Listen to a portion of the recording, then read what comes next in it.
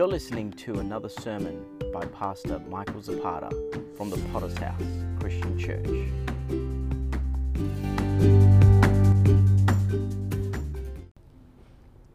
The book of John, chapter 11. Hallelujah. We're going to be reading from verse 38 through to 44. Book of John, chapter 11. It was in February 2019 that in South Africa there was a funeral that hosted a resurrection stunt. They dragged out a man believed to be already dead, and this pastor began to theatrically call out things and begin to draw attention, laying hands on this man in the coffin, and he miraculously arose from the dead. The problem was, it was all a stunt. And in the passage of Scripture we're about to read, how many know Jesus is a miracle worker? He's not performing a stunt to be on the cover of Time magazine. He's not trying to gain more likes on Facebook. He's not trying to gain more followers on Twitter or Instagram. He is moving because he is moved by compassion for a dear friend that has passed away. I want to look this evening at the transformed life. Because when you and I come in contact with Jesus Christ, how many know He has the power to raise the things that are dead back to life? And so I want to preach to you a sermon, A Transformed Life, John chapter 11, verse 38 through 44. The Bible says these words, "Then Jesus, again groaning in himself, came to the tomb. It was a cave and a stone laid against it. Jesus said, 'Take away the stone.' Martha, the sister of him who was dead, said to him, 'Lord, by this time there is a stench, for he has been dead 4 days.' Jesus said to her, 'Did I not say to you that it would be that if you would believe, you would see the glory of God?' Then they took away the stone from the place where the dead man was lying, and Jesus lifted up his eyes and said, 'Father, I thank you that you have heard me, and I know that you always hear me. But because of the people who are standing by, I say this, that they may believe that you sent me.' Now when he had said these things, he cried with a loud voice, 'Lazarus, come forth.' And he who had died came out, bound hand and foot with grave clothes, and his face was wrapped with cloth. And Jesus said to them, 'Loosen him and let him go.'" The transformed life. I want to firstly focus on the state of our existence. Now, how many know that death is so final? And when it comes to something that many of us have little to nothing knowledge of, it's in regards to death. Nobody knows it. Nobody can plan for it. You can't schedule that into the calendar. It happens, and many times it catches us by surprise. But it's so final that it causes us to begin to consider every aspect of life. In this passage of Scripture, we find that Lazarus has been dead 4 days. Now, this is proper dead. This is dead. In fact, many believed in the Jewish faith that the third day would be the time of the resurrection, would be the possibility that before the spirit left the body, it could have an opportunity to actually come back. He could only just be in a coma or something, rather than totally dead. And so it's very significant that it's at the 4th day that Jesus is there. There is no hope for this situation except the hope that Jesus would bring. And this highlights the state of our existence. Immediately it's met with a smell. How many know that it's nothing like a good smell that can catch your attention? Years ago, my mum would be so vexed every time she walked into her kitchen because there was an aroma, a disgusting smell that was lingering in her sanctuary. My mum is a very, very good cook. But nothing, it was, there was just that smell in the kitchen that would throw her off, and she would be cleaning her cupboard. She would go through everything, making sure whatever the smell was, she would get rid of it and eliminate it. Eventually, we found that it was little mice that had crawled into the cavity of our house. It had bitten a cable, an electric cable, and as a result, it fried itself. So we had fried rat in the house for a few weeks. But it was a smell that caught our attention. It was that aroma that immediately caused us to stop everything. And it's very interesting at how immediately here is the sister of the man who's passed away. And because of an aroma, she thinks, you know what, this doesn't smell right. This is not right. We shouldn't be stepping into this arena. And so immediately we're diverted. We're changing our minds. Now, the same can be said about the state of our existence. You can carry a smell. You live a life that begins to stink, reek. That our sinful nature naturally catches, has an aroma, it has a smell, and nobody's proud of it. I mean, we're living in a generation that tries to boast of their sinful nature, but the truth is that sin always carries a smell. Carnality carries a smell.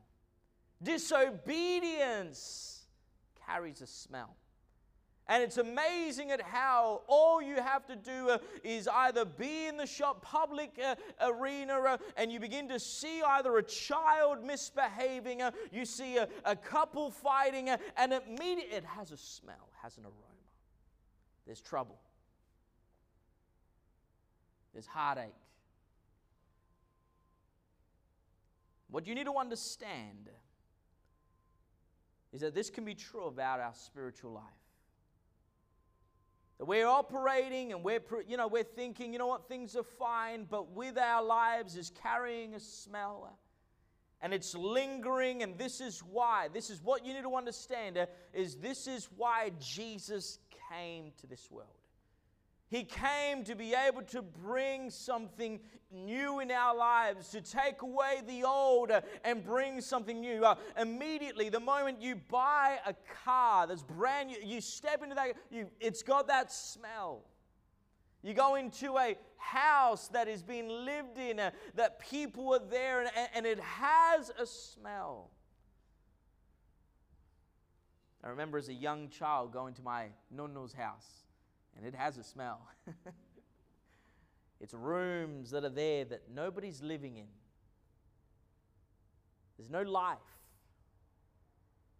And you need to understand is that where there is no life, there's always going to be a bad smell. And if you're here this evening, you begin to, well, I don't need to read my Bible that often. Or I don't need to pray, or maybe my church life, you know what, I just need to kind of put the brakes on these things. You can guarantee it. The moment that life begins to drift away from spiritual areas of your life, it becomes an aroma. And it's this aroma that begins to permeate our lives. And just like a smelly teenager, we think, hey, I'm fine. Everything's fine. What do you mean? You can't smell it. We can. You may think it's all right, shower in a can, but you're making it worse.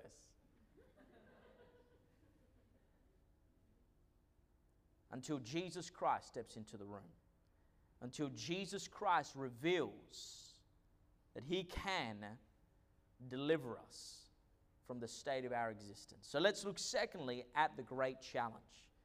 Because the moment that Jesus steps into the scene, He is there to do something. How many know that Jesus doesn't just show up as a guest and just sit around? In fact, one of the very early miracles that He does was at a wedding. He's invited to a wedding and He's there. He notices that immediately there's not enough wine, and so He converts water into wine. This is the first miracle He does. And so the truth is that this is His character, His personality, that He is a mover, He's a miracle worker. He is not just going to hear something that's happened in your life and just walk away from it. Many times we have in the Gospels that Jesus had compassion for the multitudes that were following Him and thronging Him. He would stop and make the comment, who touched me? Why? Because His heart was for the lost, and He wants to do something in the desperate needs, in the desperate lives. Martha immediately argues with Jesus' tactics. Immediately, Jesus wants to remove things. Immediately, Jesus wants to make things open. He wants to, you know what, we need some fresh air in this room. We need to open up the windows and let some of the old stale smells leave this place. Open the doors. Martha, wait, the smell. And we begin to put the brakes. Why? Because the greatest challenge many times in our life is understanding what God's trying to do. Have you ever been in that place? You're in church and you're either maybe, reading your Bible, you're praying, and all of a sudden God begins to deal with you. And you think, why? You want me to give more? You want me to pray more? You want me to lay a hold? What's the purpose? The greatest challenge is always trying to understand what God's trying to do. Don't let your thinking, your understanding limit what God's trying to do. Don't try to, let's just block everything. Let's just keep things, shut and clear. It's done. It's dead. It's over. God says, you know what? I've got a miracle for your life. I wonder this evening. And people here, where you've shut the door on something. You know what? I don't think I'll ever break away from this. And so I'm just going to close the door there. Whether it be with finances, whether it be with relationships, whether it be with breakthrough in your own personal life, don't be too quick to shut the door.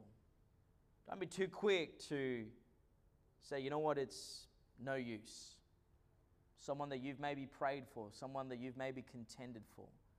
Breakthrough in your own personal life, in healing. Because it always comes back to the great challenge. Let me just say this. We're not always going to understand what God's trying to do. And in impossible scenarios, when obeying a God that moves in the impossible, anything's possible. There's a passage of Scripture in the Old Testament where God begins to demonstrate His power to a prophet by the name of Ezekiel. And God brings Ezekiel to a valley of dry bones. And in this valley of dry bones, there would have been a great disaster. Many lives had been lost. Many lives had been stopped at that very battle. And while he's there, God begins to challenge Ezekiel in regards to what is happening. Because Ezekiel, all he sees is dead bones. They're so dead, they're dry. It's impossible for this to ever come of good, for any of it to begin to resemble some sort of life. Even if you were to dress them up, you would still know that these are dead bones. God begins to provoke his faith. Son of man, can these bones live? And I think there, many times we're kind of like, God, I don't know. Can they? Can dead things come back to life? Can things that we've given up on and lost all hope in, can there be any hope? And the truth, many times we throw things into the not sure box. I'm uncertain. And for me to even try to guess, it would just be insane. But yet the truth is that God is trying to provoke our faith. Why not believe for the impossible to happen in our lives? Why not believe that things that we had given up on could come back to life? The marriages that many times we thought, my marriage is so dead, it is dried up in a valley so low. And yet God could be saying to you this very evening, can these bones live? Can love be restored again? Families that have been severed because of misunderstandings, miscommunications, brothers and sisters you've never spoken to in years, God would say to you, can these bones live? Why? Because as a Christian, it's always a challenge. To be faced with the reality of God, you're you can work the impossible. You can do the supernatural. For me to rationally think about a valley of dry bones, it's just move away. It's not even worth attempting it. But see, God is interested in provoking our faith. Our greatest challenge in life we face many times is to continue to believe that Jesus will do what he said he will do. When he was sent, went back to our text, when Jesus was sent, said, the one you love, Lazarus, is very sick. He needs a miracle. 1 day, 2 days, 3 days, 4 days. You're waiting, nothing happens.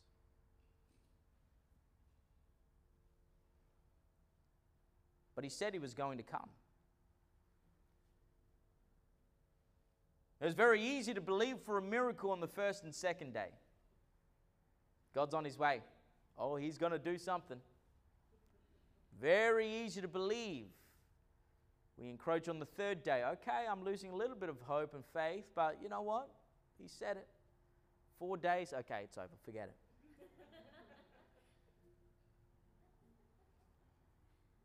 Always as a joke, if I text a friend and they don't text me back, I'll just text them, why do you hate me? I didn't text for 5 minutes. I'm sorry. Quickly there. But we don't like to be told to wait. We don't like to be told, well, I'll do it, but just in my time. And faced with this reality where we're thinking, God said he would do it, it's a challenge. But can I say to you, don't lose hope. If God promised it, if God said it, it will come to pass. Don't lose hope. So I want to look thirdly at the resurrected hope. Because what you need to understand is Jesus came to bring life. Life is what he represents. Everything that Jesus involves himself in will involve life. And life is where there is a heartbeat. And this is why we fight for life, irregardless to what many others say. You know what? As soon as there's a heartbeat, as soon as there is something happen, signs of life, it's worth fighting for. Almost as if, even if you were to find a wreckage and there be someone there with just a glimmer of hope, a small, weak pulse, you would think, okay, we've got to do everything we can to make sure this person survives. That's how God, that's how Jesus operates with you and I. He's involved and He has the power. And irregardless to how, you may not understand, how's this going to happen? The truth is God takes pride in demonstrating His resurrection power. Matthew 22:31, the Bible says, "But concerning the resurrection of the dead, have you not read what was spoken to you by God, saying, I am the God of Abraham, the God of Isaac, the God of Jacob. God is not the God of the dead, but of the living." And when the multitudes heard this, they were astonished at His teachings.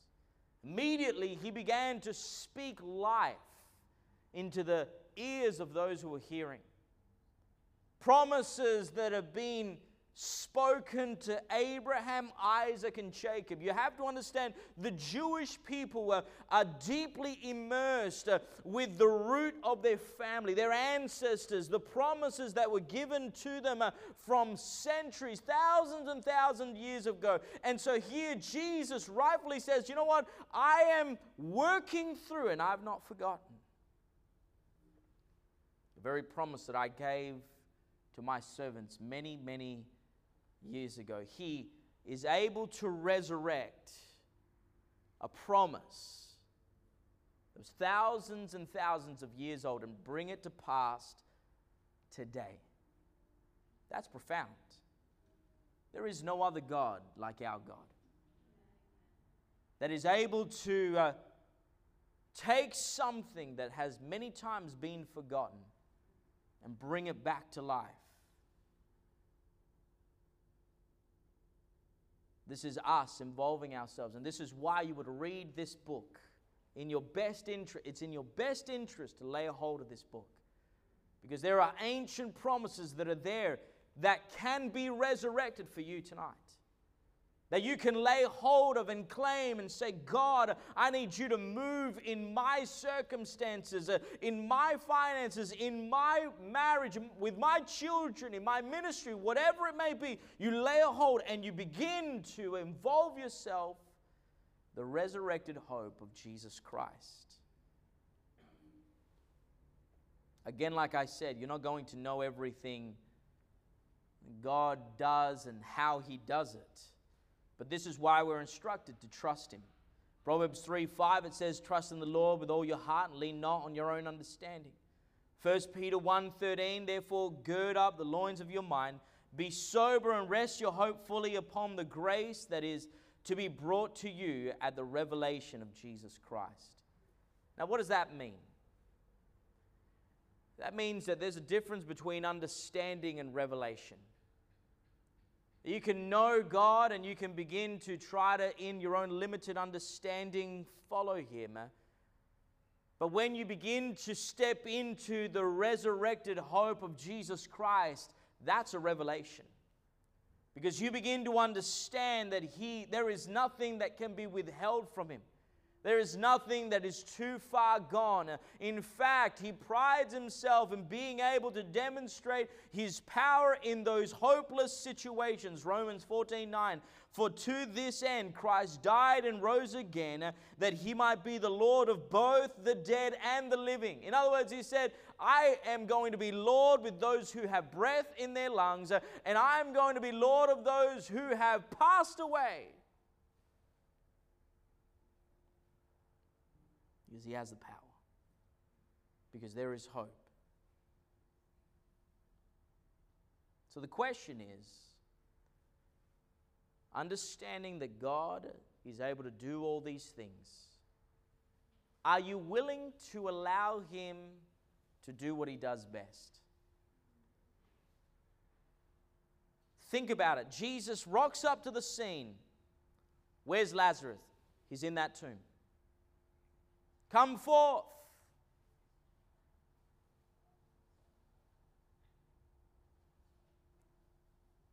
But I don't like what's behind there. it's all wrapped up and smelly, and it's like, no, trust Jesus. It's amazing at how, a lot of people, they hold on to things. They just, the moment you begin to, some things just you need to talk through. Begin to discuss things. Jesus is able to move in the most delicate situations. He's not there to shame you out. He's not there to embarrass you and say, look, now Lazarus, you dressed up for the occasion, Lazarus, did you? Immediately, he gets other people involved. Take off his robes. Clean him up. Get him back into working order. You know what? This is a representation of the church today. That our church, if we are to call ourselves a Christian or Christ-like church, needs to be constantly involving ourselves with the lives of those that Jesus wants to bring back to life. That our involvement is critical. It's crucial for those that are there. They've been in a tomb. They've involved themselves in so many things that we dare not bring back to life. But because Christ did a work in us, He's transformed us. Now it's our opportunity to involve ourselves with somebody else. Don't limit what God can do. The next time that you're around an impossible situation, you think, you know what, with man it's impossible, but with God all things are possible. This is what it means to live in a transformed life. This is what it means to, expect a miracle. Expect God to move so that you would step into an arena where God will continue to demonstrate His power. This is the God that we serve. The Jesus that loves us so much wants to demonstrate resurrected hope in our lives. Allow Him to do what He does best. I want every head bowed and every eye closed. No one moving around just for a few moments. The presence of God is in this place.